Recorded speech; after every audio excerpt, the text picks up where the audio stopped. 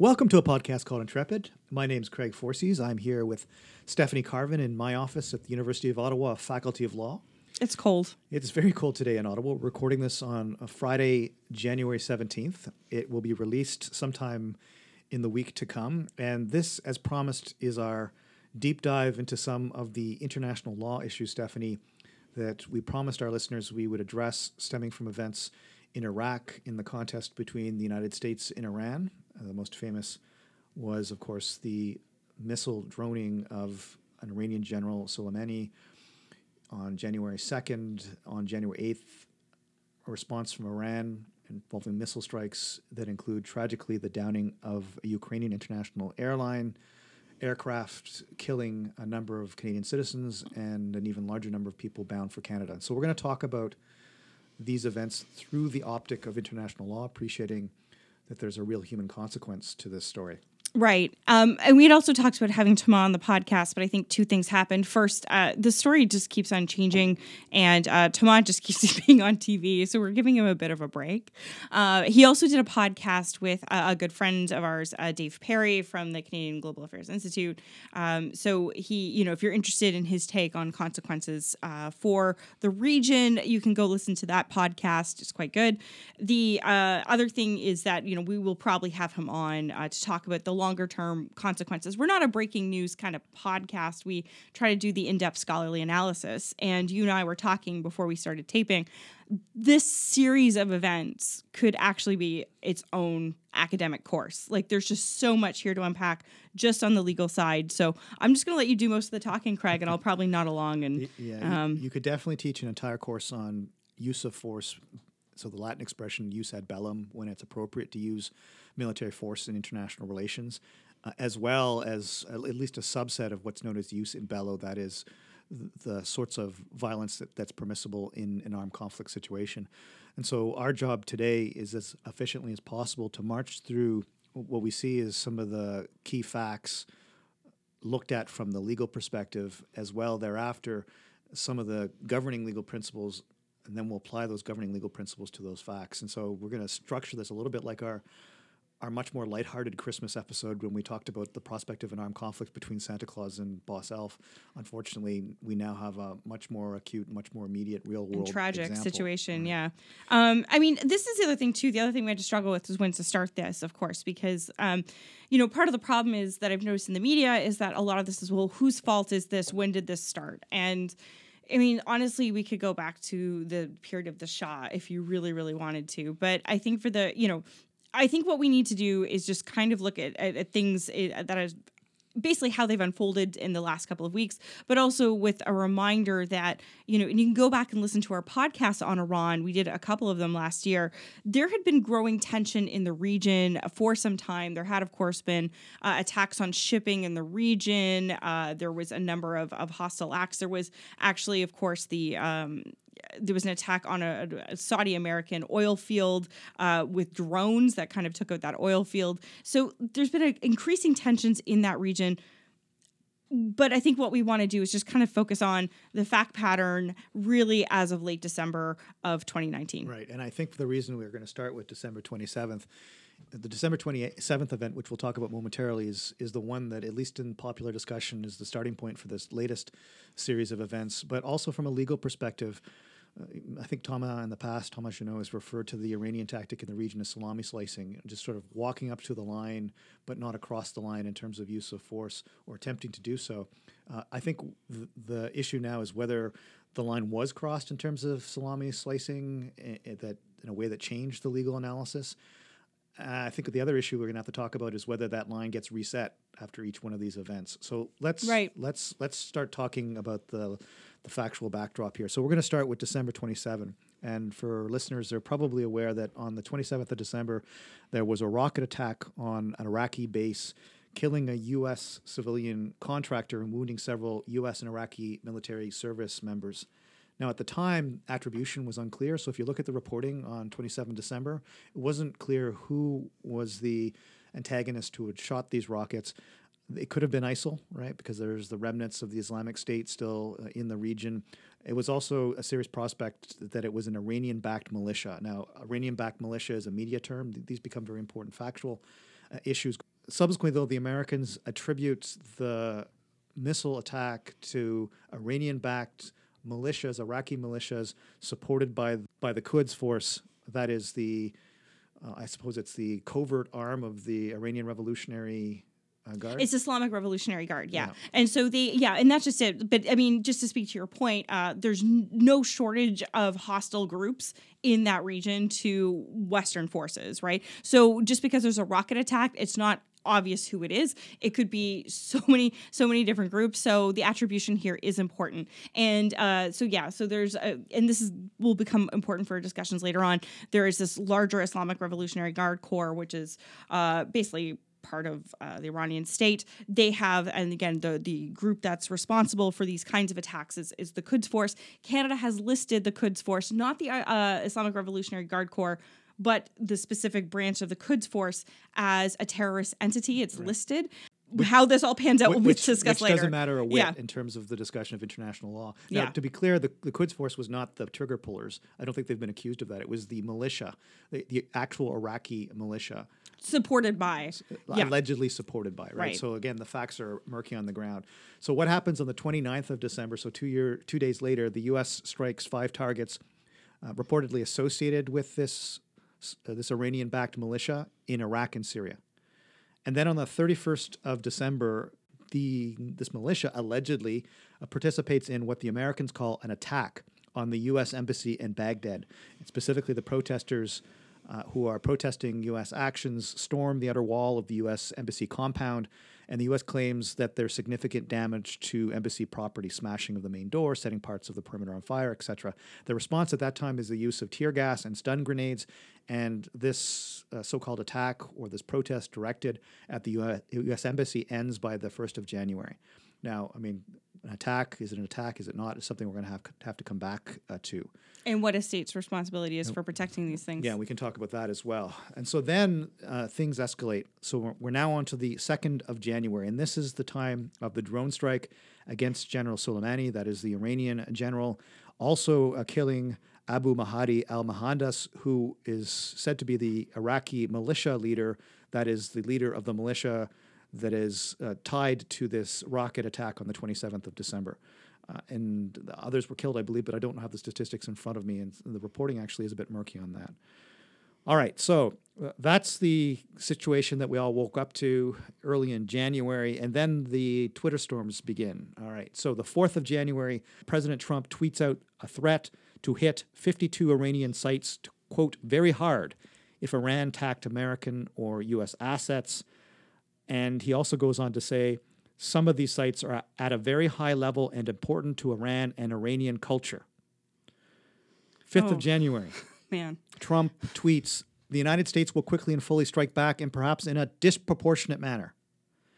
6th of January, Trump says, they're allowed to kill our people and they're allowed to torture and maim our people. They're allowed to use roadside bombs and blow up our people, and we're not allowed to touch their cultural sites. It doesn't work that way. 6th of January, the Iranian president, Rouhani, again, this Twitter stuff, it'd be probably better for the world if Twitter was shut off. Iranian President Rouhani tweets, those who refer to the number 52 should also remember the number 290, which is a reference to flight IR 655, which was a civilian airliner, listeners may recall, that was shot down by the United States Navy in 1988 based on a mistaken air defense action. So that is that the Americans thought it was a fighter jet. 8th of January, Iran launches a missile attack against a military base in Iraq where U.S. troops are stationed, as well as a secondary facility near Erbil Airport. In Iraq, minimal damage is reported, and Iran says it has taken and concluded proportionate measures in self-defense under Article 51 of the UN Charter in a letter that it issues that same day to the UN. We'll come back to the significance of that in a second. Also, of course, very tragically, that evening, 8th of January, an Iranian missile shoots down Ukraine International Airlines flight PS-752 near Tehran. Tragically, as listeners will know, 57 Canadians are among the 176 people killed. But more than that, 138 of those people had listed their final destination as Canada.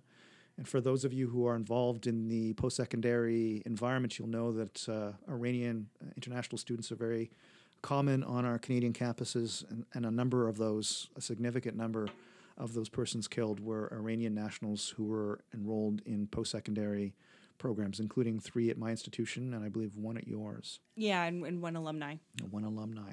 All right. And then our last event, which will serve as the framework for our discussion on the 9th of January, the U.S., very late, I have to say, supplies its own letter to the UN. And in that letter, it says, in accordance with Article 51 of the Charter of the United Nations, I wish to report on behalf of my government that the United States has undertaken certain actions in the exercise of its inherent right of self-defense. And then it lists an escalating series of armed attacks by the Islamic Republic of Iran and Iran-supported militias on U.S. forces and interests in the Middle East region, including the 27th of December missile barrage. Okay, so that's our fact pattern. That's our fact pattern.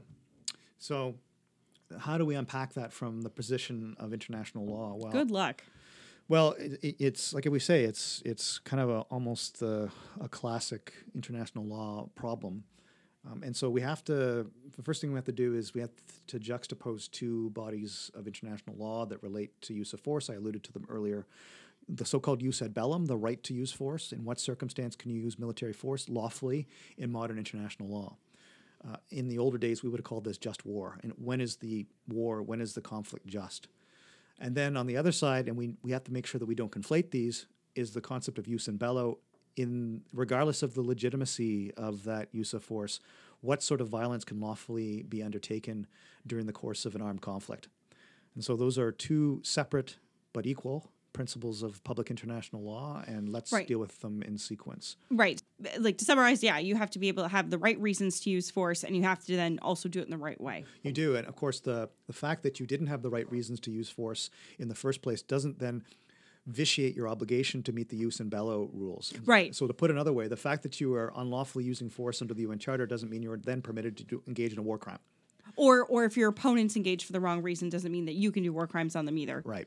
Which will be important in That's just a minute. That's why these are separate and distinct bodies of law. As they should be. Okay, so the first point, and so let's start with the jus ad bellum. When can one use force lawfully in international law? And the starting point is to realize that the limitations on use of force are very dramatic in the post-war period because of the principles articulated in the United Nations Charter, which also now have what's known as customary international law resonance, and more than that, they're popularly known as jus cogens. In other words, they have preemptive equality. They rebut any contradictory principle of public international law. I sometimes compare it to a constitutional Grundnorm. They're an underlying principle against which other principles cannot surpass, right? That other international principles cannot surpass. You can't actually pass a law that says it's legal to use force. You couldn't have a treaty. Right? If you had a treaty that said, well, as between the 2 of us, State A and State B, we're going to ignore the international principles on use of force and we're going to use force as we will. Well, no, that would violate this peremptory norm that bars the use of force except in limited circumstances. This is the ground game of international law. So these would be cardinal principles of international law, right? That's a better way of putting it. The starting point is that I would say there are 3 circumstances in which you can use force lawfully in international law, all right? And so 2 of them are anticipated in the UN Charter itself. 1 is implied. On the periphery, there are arguments that there are other circumstances, but they are not widely recognized, and so I don't think we're going to deal with them, nor are they material in this case. And this is armed attack and self-defense. So hold on a second, because we have to get into armed attack and self-defense once we drill down a second. But basically, you can use force in international law when you have UN Security Council authorization under Chapter 7 of the UN Charter. Right. And so the Security Council, where it finds that there's a threat or breach of international peace and security, can authorize, where other means are unavailable, use of force under Chapter 7. And so we saw that, for example, very famously, the Iraqi invasion of Kuwait in the early 1990s. Textbook definition. Textbook, right. More specifically, in the context of that Gulf War, the UN Security Council passed Resolution 678, which authorized all necessary means to repel Iraq from Kuwait. The second, and that's not applicable in this case. No. There was no UN Security Council authorization. The second prospect is with consent of the territorial state. And so the prohibition on use of force in the UN Charter says that you're not allowed to use force against the territorial integrity or political independence of a member of the UN. All right. And so if that member of the UN, that state, authorizes your use of force, then their interests under 2 sub 4 are not violated. They can say, come on in and defend us. Come on Help. in. They could say, as is the case on the ground in Iraq, come on in, American forces and NATO forces, and assist us in repelling ISIS. And we entitle you to use force on our territory. Now, again, making this distinction between jus ad bellum and jus and bello. They can't say, come on in and you can engage in war crimes. Yes. But they do say that we surrender our sovereign interest to object to your use of force on our territory. And chances are they'll have a status of forces agreement. Well, that's the important thing. So there is going to be a scope or a limitation on that authorization or that consent. And so in this case, the American forces are there for a discernible purpose, that is, as an exercise of collective self-defense against ISIS. Does that include then shooting missiles at the Iranian government in the form of General Soleimani? And the clear answer to that is no, based simply on the Iraqi government's response to the events of January 2nd. And so if you exceed the scope of your consent, then you can't rely on consent as a justification for use of force, which means you got to fall back on the only other possibility that's open to you, that is self-defense. Right. Okay, and so this is where you wanted to go in talking about self-defense. Yes. And so this requires a conversation about what's known as Article 51 of the UN Charter. And so just to refresh the memory of listeners, Article 51 says that nothing in the UN Charter shall impair the inherent right of individual or collective self-defense if an armed attack occurs against a member of the UN until the Security Council has taken such measures as are necessary to maintain international peace and security. And it goes on to say that those states that purport to engage in self-defense are supposed to immediately notify the Security Council that they have done so. And that's why you get these letters to the Security Council. Right. Which hey guys, we've by the exercised way, our right of self-defense. Now, in the case of the U.S., they used force on the 2nd of January. They didn't issue their letter until the 9th. That's a pretty extraordinary gap in time. It's Christmas, though. Yeah. People are busy. Well, I think probably they hadn't thought through the legal theory, to be honest. Are you suggesting that the interagency process in the U.S. is quite clearly broken. All right. Ooh. Now, when I say the interagency process is broken, it's not meant to be some prickly editorializing. Rather, it's the manifest uncertainty surrounding the messaging in this case and what appears to be a very chaotic decision-making process that surrounded the events of January 2nd. Let's talk about the requirements then of Article 51. Now, the first thing to note is that Article 51 does not create the right of self-defense. It talks about an inherent right of self-defense. Yes. And so the inherent right of self-defense has to be found somewhere else, most likely in customary international law. The question is whether Article 51 somehow circumscribes that customary right. And this is a huge debate in public international law. There's an expansionist view that says that there's a parallel concept of self-defense that's governed by custom international law that's not affected by Article 51. There's another view, which probably was the dominant view before 9/11, that says that the Article 51 cuts and limits what would have otherwise been a customary right of self-defense. And the most important language here is this reference to armed attack occurs. In order to have your right to self-defense, the armed attack must occur under the language of Article 51. So what does that mean? Well, I feel what's great about this topic is that you just keep burying yourself. Like, what does that mean? What does that mean? What does that mean? Yeah, but the idea of an armed attack is inherently contested. It is contested, and, right? And this is the problem. I mean, the classic example people use is, when did the attack on Pearl Harbor start? Right. Was it when the bomb started to fall? Was it when the planes took off? Was it in the planning phase? Right. Like, I mean, there's so many different interpretations when you can actually say an armed attack began. Right. So there's two aspects to it. What does an armed attack and what does occurs mean? Yes. So the concept of armed attack is itself contested. I would say the majority view is that an armed attack requires more than a mere use of force. It requires a sufficiently grave use of force. And so So it's not just a bunch of guys in like a pickup truck that, driving across your border and threatening people and coming back. An incidental clash, localized exchange of fire across a frontier. That's probably not enough to be an armed attack in the majority view. Now, the U.S. view is that any use of force is an armed attack. They don't make a distinction. Okay. So the gravity threshold is not recognized by the U.S., although it is, I think, probably more universally recognized outside of the U.S. But so basically that widens their scope of response. Widens their scope of response. Now, I think we'll come back to how this plays in our facts in a second. The other aspect is the one you alluded to. So when, setting aside what an armed attack is, when does it occur? Occurs, present English tense, suggests that the armed attack must be underway in the sense that it's manifested, the kinetic effects are manifested somehow on the state that's trying to invoke self-defense. That is the contested issue of imminence. And so you raised the issue of the Pearl Harbor scenario. How imminent must be the kinetic effects before you can say that you've got an inherent right of self-defense? Must you suffer the blow, or can you try to preempt the blow? Now, there are two views on this. If only I knew someone who wrote a book about this question. Yeah, well, that's what I'm going to get to. So amongst those who accept that armed attack occurs allows some aspect of preemption, there are now two views, I would say, generalizing. There's what I'll call the more classic view, which is tied to the so-called Caroline formula, and we've talked about that. So the Caroline was that U.S. registered steamship that was appropriated by initially the Mackenzie insurgency in 1837 in Upper Canada. By the time it became material, mostly Americans who were using the Caroline to shuttle cannon and fighters from the U.S. shore to an occupied island in the Niagara River in order to shell the territory of Canada. In the aftermath of the 1837 rebellion, the British officer commanding Canadian militia stole across the river on the night of 29th of December 1837 and sunk the Caroline while at berth on the U.S. side. That precipitated an enormous diplomatic conflagration and almost... Didn't just set it on. He didn't just set it on fire. He threw it over Niagara Falls. Yeah, it went over Niagara Falls, part of it at least. The diplomatic fervor that prompted culminated in an exchange of views, the most famous of which was then U.S. Secretary of State Daniel Webster saying that in order to be legitimate self-defense, the necessity of self-defense must be instant, overwhelming, leaving no choice of means and no moment for deliberation in which the defender does nothing unreasonable or excessive and keeps clearly within the necessity impelling the defense. Now, that language of instant, overwhelming, leaving no choice of means and no moment for deliberation suggests temporal imminence. That if you are going to preempt, it has to be a preemption of something that you can see coming down the pipe, that it's just around the corner. You don't have to suffer the blow. This can't be something 6 months away. Exactly. Right. Now, I mean, if you read my book, the Webster and formula, everyone should, very reasonably priced at Irwin Law.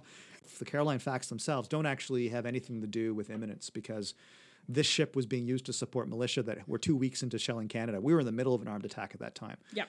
So people have forgotten those facts when they talk about the Caroline formula. But setting aside this sort of historical amnesia on this point, the question of imminence for I think probably the majority view, those who accept the idea of imminence as opening or broadening the circumstances in which you can use self-defense probably will agree that you're allowed to use self-defense in what Joran Dinstein calls interceptive capacity. That is, the missiles are in the air, they haven't crossed your border, they haven't exploded in your cities, but you can see them coming. Right. Can you respond to intercept and engage in interceptive self-defense? Yes. Most people would say that. Yes. The people would go one step further. They would say that, well, not only can you respond to things that have been launched, that are in course, but you can also respond where everything is in place for the attack, even though it hasn't been launched. Yeah, so they're sitting there. The missiles are fueled. There's a guy sitting there with a match. He's ready to light it. Is that legal? Right. And so, one way of putting that is you can respond where there's an immediacy of a concrete armed attack, right? Which is objectively verifiable, because one of the problems here is how do you know what's going to happen in the future, right? So the more distant the prospect of the armed attack, the less clear it is that you know what's going to happen. Right. Because the future is impossible to predict. Sure. All right. And so that's about as far as most people would go. The Bush Doctrine from 2003 went even further. This was in the lead up to the Iraq War of 2003 and started talking about what popularly, I would call more preventive form of self-defense, which is you've got a malice, a forethought, you're developing the capacity to build weapons of mass destruction. It's only a matter of time, so we're going to hit you now, right? And that is universal. Well, universally is too strong. Outside of a handful of states, that is considered verbatim. That is considered too extreme, and even the U.S. has rolled back on that aggressive position since 2003. Now, I will also say that, setting aside this question of imminence, there's a different school of thought that's basically abandoned the idea of imminence and started talking about sort of a cacophony of variables which justify a form of preemptive use of force, setting aside the timeline, right? And so the most famous of that is the so-called Bethlehem principles. Daniel Bethlehem was the legal advisor for the Foreign and Commonwealth Office in the UK. And so he says that in deciding whether you can use force before the armed attack manifests itself, you can look at the nature and immediacy of the threat. So immediacy is one aspect, but also the probability of the attack, whether the attack is part of a concerted pattern of armed attack activity, the scale of the attack and the likely injury, and the likelihood that there will be other opportunities to somehow forestall the attack. And so is this your last best prospect of stopping this attack? Now, Bethlehem came up with this in the context of non-state actors, i.e. terrorists. You have eyes on very briefly. They're about to go dark again in the course of some plot that will culminate in some some armed attack on your territory, do you have to wait until that armed attack is proximate in time, or can you use armed force to take them out in that last best opportunity? Now, the Bethlehem principles are accepted by the US and the UK for the most part, as I understand it, but are not so much from other states. And so the extent there's state practice on this, it's very limited. I mean, that's a really interesting idea. When I was in the UK for 10 years, actually, I got to meet Mr. Bethlehem. So it's interesting to hear that. We should do a whole episode on that because I think that's really interesting in the context of emerging threats like cyber threats, chemical weapons in the hands of terrorists, mass destruction, all these kinds of things. Right. That's really not here, but I think it's suffice to say for now that isn't universally accepted. No, it's the former very far from universally accepted. So I mean, it's interesting to see if that's evolving. You can see the policy rationale, though, right? Absolutely, especially with a non-state actor who's a murky antagonist. And even with a state actor who's got weapons of mass destruction, it's too late. Or cyber, right. So you can see why they want to broaden the orbit of circumstances where you can preemptively use force to forestall a perceived threat, but not without risk. That's with considerable risk, and because the more you relax the imminence requirement, the more you trench on another requirement in custom international law of self-defense, and that is necessity. And so the use of force in self-defense has to be necessary. There has to be no reasonable alternative means of forestalling the feared armed attack or the actual armed attack, as the case may be. And so that necessity, diplomacy is not going to work. There's no other way of stopping the armed attack other than you yourself using armed force. And the more distant the threat that you fear, you can see how it becomes more and more difficult to say that it's necessary to use armed force to forestall that threat, because there's a whole bunch of intervening time and potentially intervening efforts that can be undertaken to forestall that prospect. Sure. The other aspect here, and I'll mention in terms of the requirements, and I think it's probably tied to necessity, there has to be an immediacy in your use of self-defense. Right. And so that says that what immediacy is really about is, look, you can't just sit on your hands and wait and wait and wait, and then 6 months after you've suffered an armed attack, say, I'm smacking you now. All right, there's no immediacy, there's no proximity in time, and so it's very, very difficult to say that there was a necessity for you to use force to forestall an armed attack that seems to have been completed in the past, but now you sort of reinvigorate long in the future and say, oh, well, I basically put on the shelf my right of self-defense, and now I'm going to take it off my shelf and I'm going to use it against you. Right. It's not like a point you can use at it's not like a coupon or because then you get tit for tat, and that's called retaliation or reprisals. Well, I was going to say unlawful. it's a reprisal. Yeah, it's reprisals. Yeah. So it's it kind of reminds me of a rain check. There's no rain checks here, right? If you're going to respond, you have to respond immediately. We're trying to avoid an older principle of law, the Hammurabi's law. An eye for an eye is the idea that you can gouge an eye in response to the loss of an eye. The idea of retaliation, tit for tat, that's not part of self-defense, neither in domestic law nor international law. Yeah, it's not. You respond. Well, it's interesting. There's different scholars who've written about this, but the idea what the role of punishment is highly circumscribed. Can't be punitive. It's not self-defense if it's punitive by definition. Yeah. Okay. So it'll be roughly the equivalent in a domestic context. You get in a bar fight on day one. 4 days later, you hunt down the person while they're sitting on a park bench and you punch them. That's not self-defense. I like how we bring up Oshawa every week. Okay. And then the last requirement that we'll mention in terms of the customary requirements of self-defense is the idea of proportionality. Now, proportionality comes up in a couple of different ways in international law, but for our purposes in this discussion, proportionality means that your use of force is limited in character and scale and effect to that which is reasonably necessary to meet the permissible objectives of self-defense, that is to stave off the armed attack. All right. And so if you can stop the armed attack with a drone, that would meet proportionality. It would be disproportionate if you nuked Iran. Yes. Setting aside the issue of whether that would be a war crime, and it would. Okay, so I guess one last issue is the question of attribution. And so if you're going to use force against another state in self-defense, the armed attack that you're defending against has to be attributable to that state. Yes. If it in fact is done by militias, in what circumstance will the conduct of that militia be attributable to the state, in this case Iran?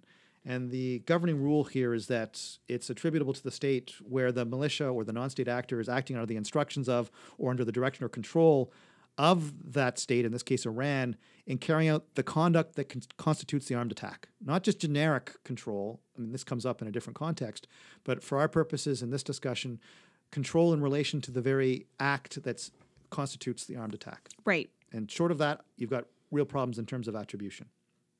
So that's our jus ad bellum discussion. Right. So we have to apply all these principles going forward. But before we get Easy to there, peasy.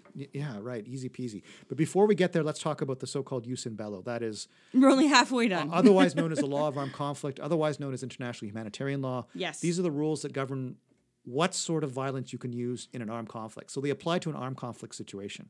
Now, the threshold for an armed conflict will vary depending on the sort of armed conflict we're talking about. In practice here, we're really talking about an international armed conflict, and the threshold for an international armed conflict is very low. And let's accept for the sake of argument that there was a state of armed conflict, international armed conflict, as of the December 27th, because the conduct of the militias in question could be attributed to Iran. All right. Right. So there's an international armed conflict. What rules apply here? Well, the first rule I think that's most important is the so-called principle of distinction. Parties to a conflict must at all times distinguish between civilians and combatants. And so you can only direct attacks against combatants. You cannot intentionally direct attacks against civilians. That's the principle of distinction. And to do so, to intentionally direct an attack against a civilian is what's known as a war crime. And there are various manifestations of how we would phrase that war crime, but it includes not just attacking the civilian population, but also attacks against civilian objects that are not military objectives. And so hospitals, schools, residential premises. More than that, directing attacks against buildings dedicated to religion, education, art, science, or charitable purposes. That is expressly a war crime, as is extensive destruction and appropriation of property not justified by military necessity. All right, so that's all war crime territory. On top of that, under U.S. domestic law, if you commit a war crime, you go to jail. And amongst the war crimes that are cross-referenced in U.S. law, attacks or bombardment against towns, villages, dwellings, or buildings which are undefended, or in bombardments, attacking buildings dedicated to religion, art, science, or charitable purposes. Right? And so those are from the Hague Convention 4, 1907, tied into U.S. law. All right, so those are war crimes in U.S. law and are war crimes in international law. Second principle I'll mention is the principle of precaution. The parties to a conflict must take all feasible precautions to protect the civilian population. In other words, you do due diligence to ensure that you're not targeting the civilian population. Now, a failure to take these precautions is not per se a war crime, but it is a violation of international law, and the state that fails to take these precautions is what's known as responsible. It is responsible for that malfeasance. Right. The law acknowledges that accidents happen, things break, whatever, but you have to be able to show that you did everything you could to avoid killing people or killing civilians. Right. And then finally, one last international law issue, and then we're going to jump into applying these to our facts. Article 3 bis. So I had to learn what bis meant. Basically an addendum to Article 3, sort of a supplementary in between Article 3 and Article 4. Article 3 bis of the Chicago Convention on International Civil Aviation, which was added to the Chicago Convention after the downing of KAL, Korean Airlines 007, by the Soviet Union over Siberia in the mid-1980s. It provides that contracting states to the Chicago Convention, which, by the way, include Iran, every state must refrain from resorting to the use of weapons against civil aircraft in flight, and in the case of interception, the lives of persons on board and the safety of the aircraft must not be endangered. Right. All right. So that's our international law backdrop. Do you want to march through each of these facts and see how the facts that we started with line up with these international principles? As long as this is not a test. Okay. Well, let's try. Oh, God. All right. So remember, December 27th, the rocket attack on the Iraqi base that results in 1 U.S. fatality and injuries amongst Iraqi and U.S. military personnel. So is that an armed attack? The question is, from the U.S. perspective, it would be, because it was, the U.S. charges. It was an Iranian-backed militia. So militia that was either receiving funds, direction, supplies. That matters, right? Oh, it does. So it was. I think you're right. It was an armed attack. It probably crosses that threshold. Yeah. The question as to whether Iran is responsible for it is a question of fact, and it requires that direction or control in relation to the specific missile attack.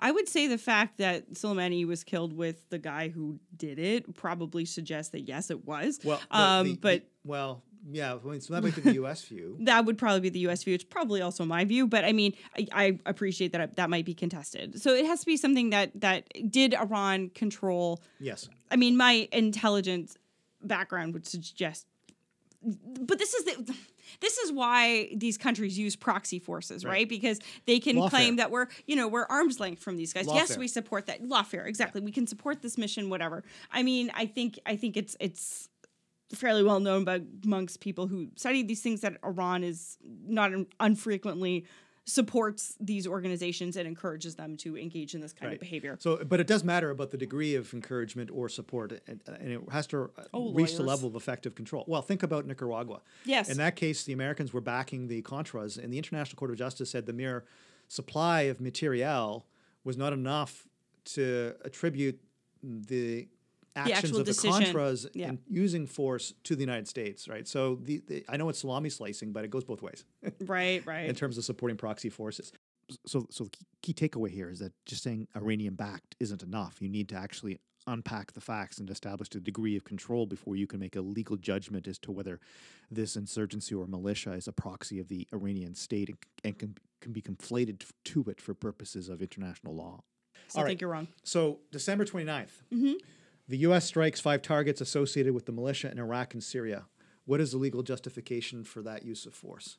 It's to respond to the rocket attack and to prevent it from happening again. On what legal theory? On what legal theory that you have the right to defend yourself and to defend it from happening again. So if you can identify those groups which have been a part of this, you're effectively trying to take them out to protect your people in the neighborhood.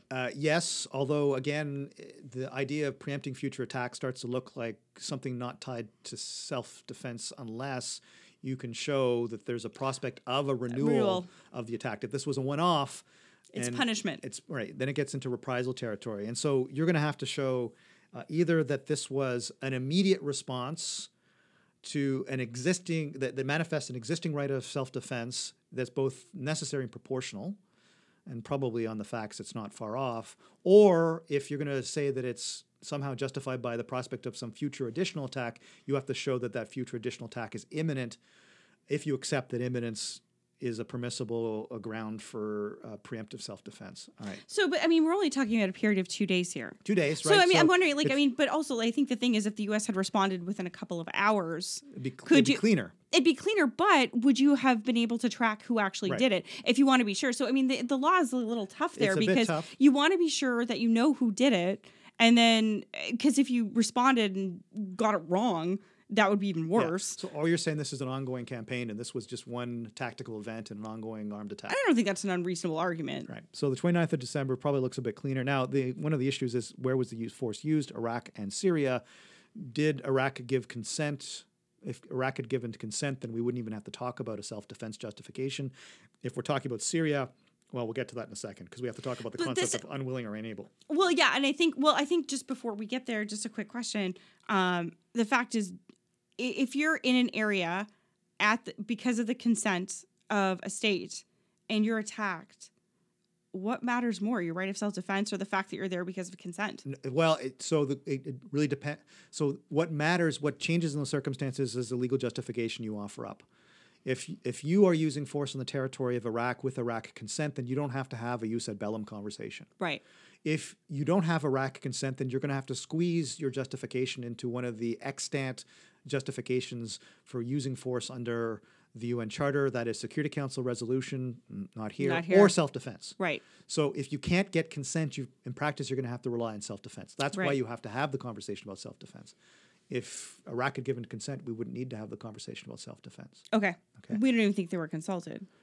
Who knows? I don't know the facts. 31st of December. So this is the alleged attack, to use the U.S. expression, by allegedly the militias on the U.S. Embassy in Baghdad. Now, is that an armed attack? That's a really good question. I think we can point to a rocket attack on something and say, yeah, okay, attack. Protest that turned super violent?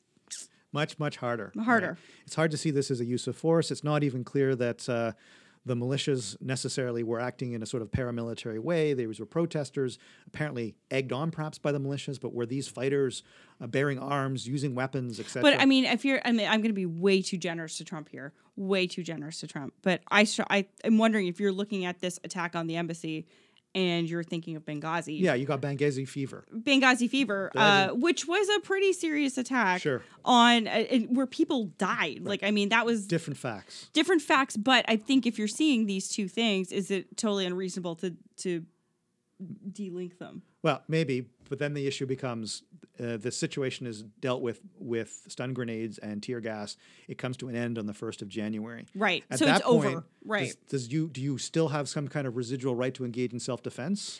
It's problematic. Very problematic, I would say. So then we get to the next day, which is January 2nd, the drone attack against General Soleimani and al-Mohandes. Getting over food poisoning that day. It was quite a day.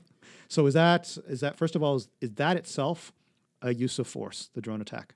Oh, absolutely. Absolutely. Okay. You're using drones that you're taking So out people. you have to justify it. Can you justify it using consent from the Iraqi government? No, you cannot. No, you cannot, because the Iraqi government is quite emphatic that it never consented. Therefore, you have to justify it with use of another principle of international law. That means you've got to rely on self-defense because there's no Security Council resolution. Is this self-defense? This is tricky. Right. For over a decade and a half, Iran has been directing attacks at U.S. forces, U.S. personnel in the region, killing hundreds, possibly thousands of U.S. personnel. Could you see, and again, I'm being way too generous here, but I'm just saying, if I'm putting on my America hat here, could you make the argument that this person has been responsible for an ongoing series of attacks against the United States for some time? So that would be my first point. So Second there's an point, ongoing armed attack. Ongoing armed attack. So okay. let's see. So you don't have to worry about immediacy. What I'm saying is he has planned and carried out a series of attacks, and he is planning to conduct a more series of attack. Because the evidence that Trump and the Trump administration have used, and I'm not saying I believe it, but that there was a plan for a series of attacks against U.S. Embassy. That comes out later. Yeah. But at the time. But that's a different legal theory. It's a different legal theory, but what I'm saying is that, like, you know, if you're talking about self-defense, could you argue that this individual, Soleimani, the other guy who was part of the militia, you could maybe make the argument that he was also part of some of these series of attacks. But this is an individual who has, over a decade and a half, carried out attacks against the United States and was likely planning more. Okay, so he's a bad guy. Right, we'll stipulate he's a bad guy. I don't like saying that just because I think it kind of... I don't mean to diminish. I'm not being diminish it. Yeah. But he's someone who has been a part of a series of armed attacks and is likely to be a part of armed attacks in the future. So the way I see it, there's two possibilities. Right. Possibility number one is that, to your point, that there's an ongoing, non-discontinued armed attack that goes back in time and it's never been discontinued. The clock is never reset on whether you have to renew a right of self-defense. And so this, you don't have to worry about whether an armed attack has occurred because it has occurred. Yes. And so the only question is whether the use of force in self-defense is necessary and proportional. Yes. And so is it necessary to use a drone against Soleimani to respond to this ongoing armed attack? Remember, necessity is tied to what's necessary to stop it. The armed attack. Yeah. All right. So on the facts, I mean, I can't answer that question because I don't know enough, frankly, about his record. That seems like a prospect. That's a prospect. Okay. And just one other thing here we have to focus on, in the context of using force on the territory of Iraq against, in this case, Iran. Keep in mind that the self-defense is being exercised against Iran on the territory of a third party, that is, the territory of Iraq, without its consent. And so can you use force on the territory of that state against the armed attacking state? And this is this thorny dilemma that's really arisen in the context post 9/11 of non-state actors like ISIS who are occupying portions of state territories. Can you direct your use of force against those non-state actors when they are located on the territory of a sovereign state? And the doctrine that's emerged, and it's very controversial, is the idea of unwilling or unable. And so if the territorial state is unwilling or unable to suppress the attacking entity, then as part of necessity, the idea is that you can use force against the attacker, even in the absence of consent from the territorial state. And as I say, that's very contentious, and it would come up in this case. And proportionality... It's not unreasonable. Is it proportional while a targeted drone strike taking out a commander whose removal is necessary for the purpose of stopping this armed attack? Probably proportional. Now, the other possibility is that what you're going to argue is that there's a new right of self-defense, that what happened in the past, everything was reset, There's not an armed attack. Instead, your fear of an armed attack in the future, attacks on an embassy, etc. There's been this attack on the embassy. There's going to be more attacks. So we're just looking at the what's in the immediate future. present. You're looking forward-looking. And if you look forward, then if the armed attack hasn't occurred, you're going to have to fall back on that question of imminence. And so we can have or if you're President Trump, eminence with an E. Sorry. We all make You're typos. not on Twitter as much. Typos. You're missing out all the fun, Craig. All right. So the question, though, in that case is it sufficiently imminent? Do you apply the Bethlehem principles? Or do you apply this idea of temporal imminence? Very murky. What becomes very complicated in this case is the American justification. As I say, the interagency process is broken in the U.S. You get all these different we've had several definitions different and arguments and what have you. And the briefing to the secure members of Congress turned out to be, as I understand it, a train wreck based on the statements that these Congress members made when they came out of the briefing. But the American justification seemed to be tied to this issue of imminence. They kept talking about imminence as if they were trying to justify an act of self-defense in relation to an armed attack that had not yet occurred. Yes. And I think this is crazy. So I think there's really the two issues here. One is, to me, the explanation keeps changing. Like there's been no consistency. We've had administration officials say there was an imminent threat. We had someone go on, there was someone on TV who basically said, no, there was no imminent. So like the administration can't get its story straight because look, let's just put it out there. Like there was probably no thought given to any of these questions, and Trump probably had Benghazi fever, as you called it, and wanted to strike. So yeah, I mean, to me, the imminence thing doesn't seem to work. Congress doesn't appear to have been persuaded by it, and we should be clear: members of both parties don't seem to be persuaded. Although, of course, there's some Trump fans, but we don't seem to have. This doesn't seem to be a plausible argument. I made a case maybe earlier on that, maybe this is part of an ongoing series. That doesn't seem to be the argument that they're making, though. They seem to be, as you say, tying it to this idea of imminence. Yeah. And their letter to the UN, which again was quite late on the 9th of January, it does talk about an escalating series of armed attacks in recent months, but then it goes on and talks about the so-called use of self-defense being designed to deter events in the future. Right, and deterrence is not a justification for use of self-defense per se. No. And so sort of a deterrence that's not tied to an imminent armed attack. I mean, this is all very novel, murky stuff that they're invoking. That'd be a good idea for a podcast, actually, deterrence in international law. Right, yeah. Well, deterrence using use of force is very problematic when you try to square it with the rules of self-defense. Nuclear weapons case. Right, yeah. All right, so moving on in terms of marching through our events. So now let's get to the tweets. Oh, God. So the 4th of January. This is a hot mess. President Trump tweets out the threat to hit 52 Iranian sites very hard, including Iranian cultural sites. All right, so hitting them very hard, well, setting aside whether at this point making threats itself violates 2 sub 4 of the UN Charter, because UN 2 sub 4 says any threat or use of force. Yeah. And so these Twitter threats themselves, there's a whole article in the Journal of Use of Force and International Law about threats because of all this Twitter action we've seen over the years.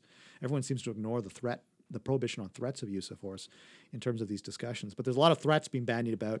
So setting that aside, from a use in bello perspective, that is the perspective of international humanitarian law, the law of armed conflict, as I suggested, this is a war crime. And everyone readily acknowledged that the threat to hit these cultural sites, remember, I mean, the principle of distinction would be violated, and the more specific admonishments about destroying property that's not a military objective, and specifically destroying cultural property that's not a military objective.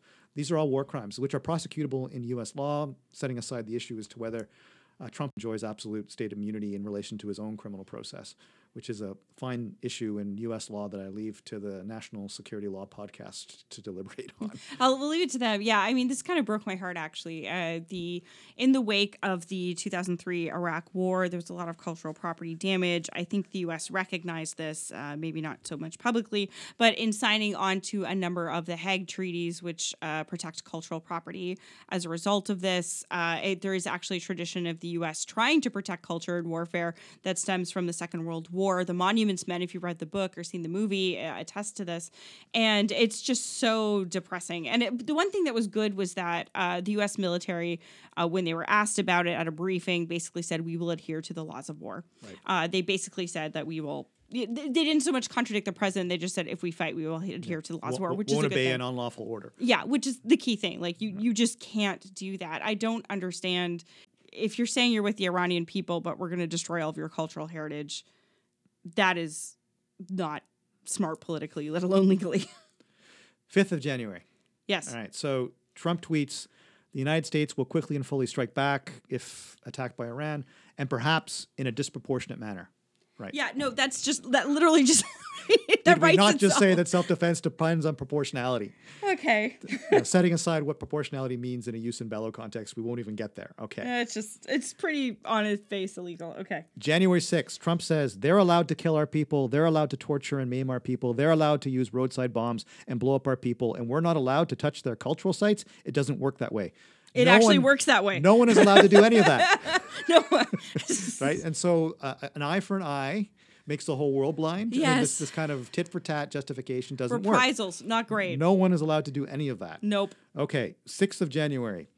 The Iranian president tweets, those who refer to number 52 should also remember the number 290, again, reference to flight IR-655, that civilian airliner shot down by the Americans in a mistaken identity issue in 1988. That, I think, also raises issues around Article 2 sub 4 in threats of use of force. Do you think did you read that as a threat? I could see that as a threat. I hadn't read it as a threat. Yeah. I just thought to me, like, hey, you say you're going to do this, you're going to do this. That's interesting in the context of what happens after.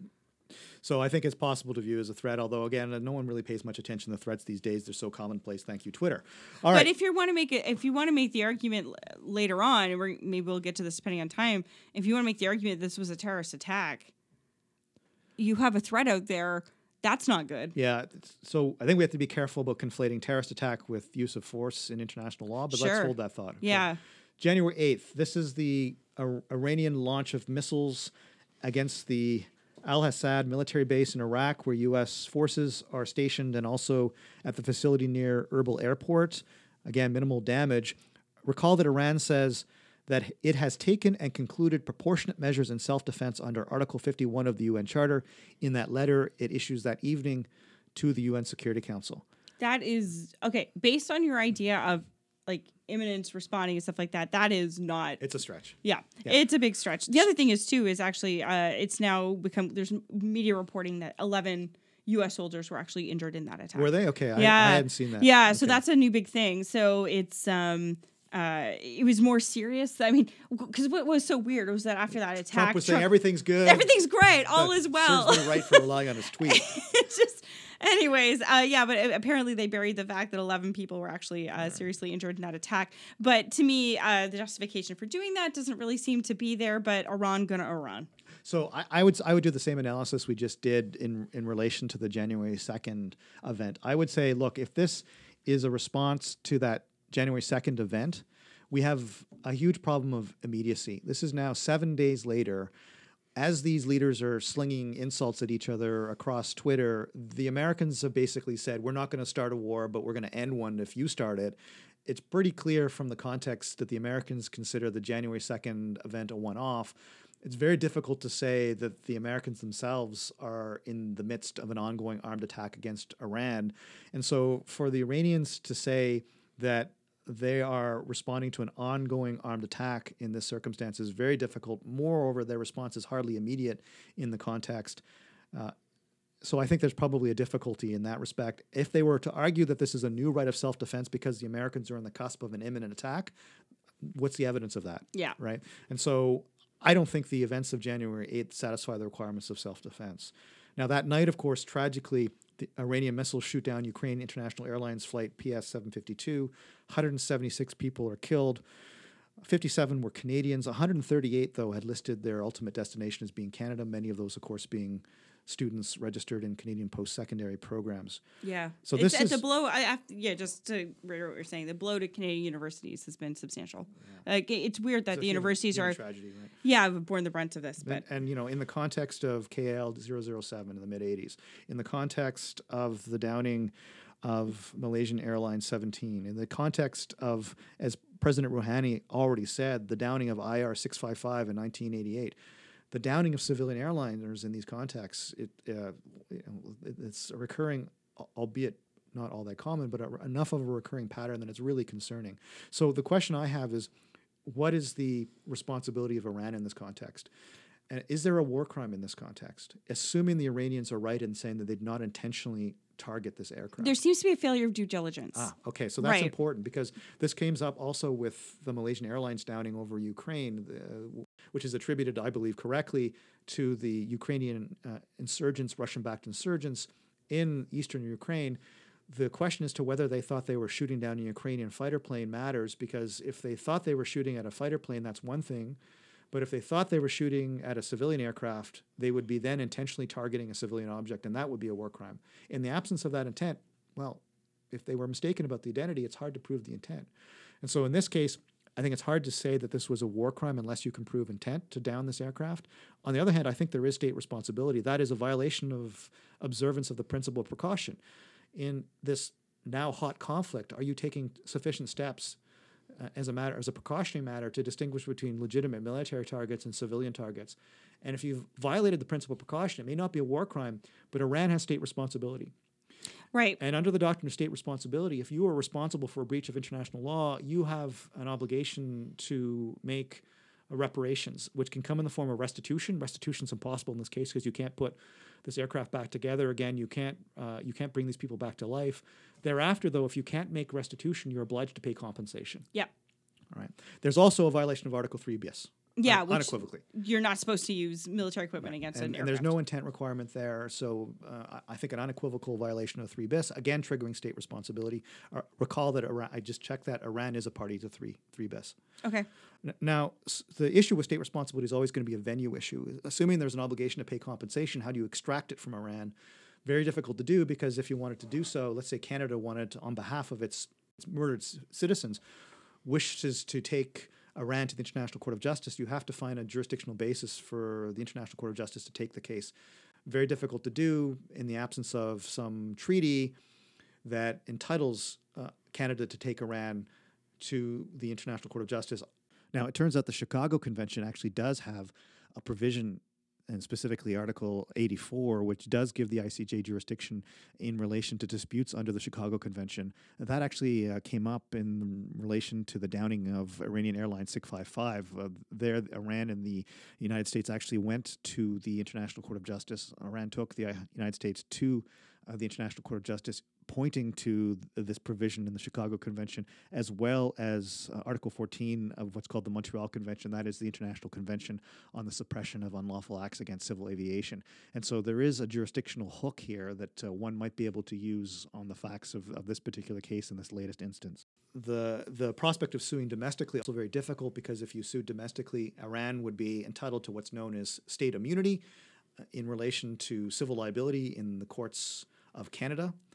The one carve-out to that, and I'll just end my little discussion on this, is the Justice of Victims of Terrorism Act, which we've talked about in the past on this podcast, which was introduced by the last government about 7 or 8 years ago. And it says that any person that has suffered loss or damage in or outside Canada after 1985, 85 matters because that was the Air India bombing. Right. So that's what this is tied to.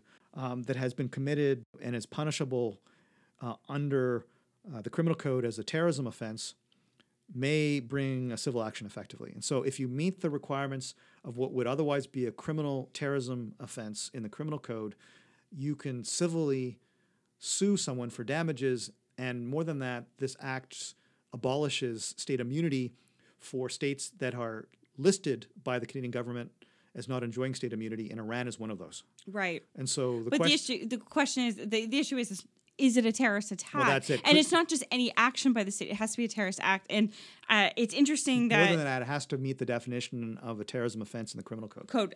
Which is 8301, all that stuff. Yeah. So, I mean, that's the issue here. Even if, there's all these calls to list the Islamic Revolutionary Guard Corps in its entirety. Tamaj, has written about why this would be difficult. We don't have time to get into that. But I think even if it was listed, there's some people saying that you could then use the Justice for Victims of Terrorism Act.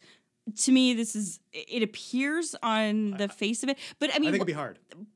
Again, I would point to the tweet that was issued earlier. Yeah. Could you then point to that and say, well, this is a clear threat? And then But a threat to down their own airliner? Well, it was Ukrainian. Or down an airliner in Iranian I space? agree. It doesn't make sense on its face. I'm just saying that that tweet may change some things if we can consider it a threat. I think you'd have to prove, because these are all intentional crimes. Under the Sure. criminal code, there's an intent requirement. You'd have to prove an intent. Yeah, that's going to be hard. That would be very, very hard. More than that, the definition of terrorist activity, so there's two subcomponents of it. The first component, there's a list of international conventions which constitute terrorism conventions, one of which is the suppression of unlawful acts against aviation security. Right. So could you make those aviation security provisions in that convention as implemented in Canadian criminal law work? Possibly, but I think you'd still have an intent problem. Under the more generic definition of terrorist activity, you've got use of violence of the sort that endangers a person's health, safety, kills a person, fine. But it has to be done for a political, religious, or ideological purpose with the intent to intimidate a population or a government. You'd have to prove all that. And more than that, there's a carve-out, and that carve-out says it does not apply to an act war mission committed during an armed conflict, that its time and place is in accordance with customary international law or conventional international law.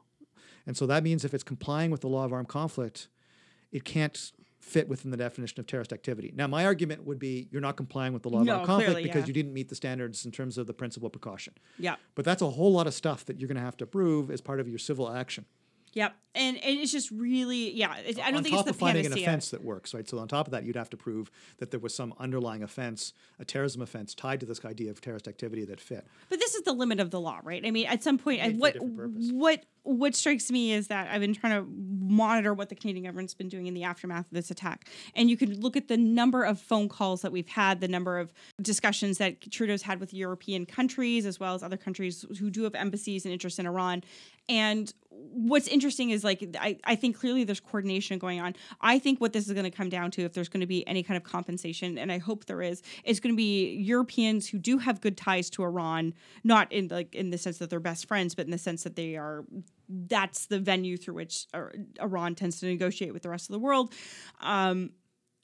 It's going to be a political thing, right? This is going to come down to political pressure by European states on Iran to compensate victims for this particular attack. And that's how law might not be able to solve this. And the political dimension is complicated by the fact that we have no direct diplomatic representation in Iran, which is raising all sorts of difficulty in terms of consular assistance to the bereaved families of the victims of this air downing. I mean, you and I have both made the point that the idea that diplomatic presence rewards a state for good behavior as opposed to a necessary precondition on the preservation of some chain of communication.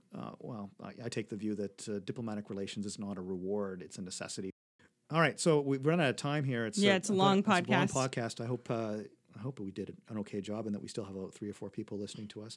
We sound a bit glum. It's the end of the week for us, and maybe a little bit tired, and it's not the happiest of topics.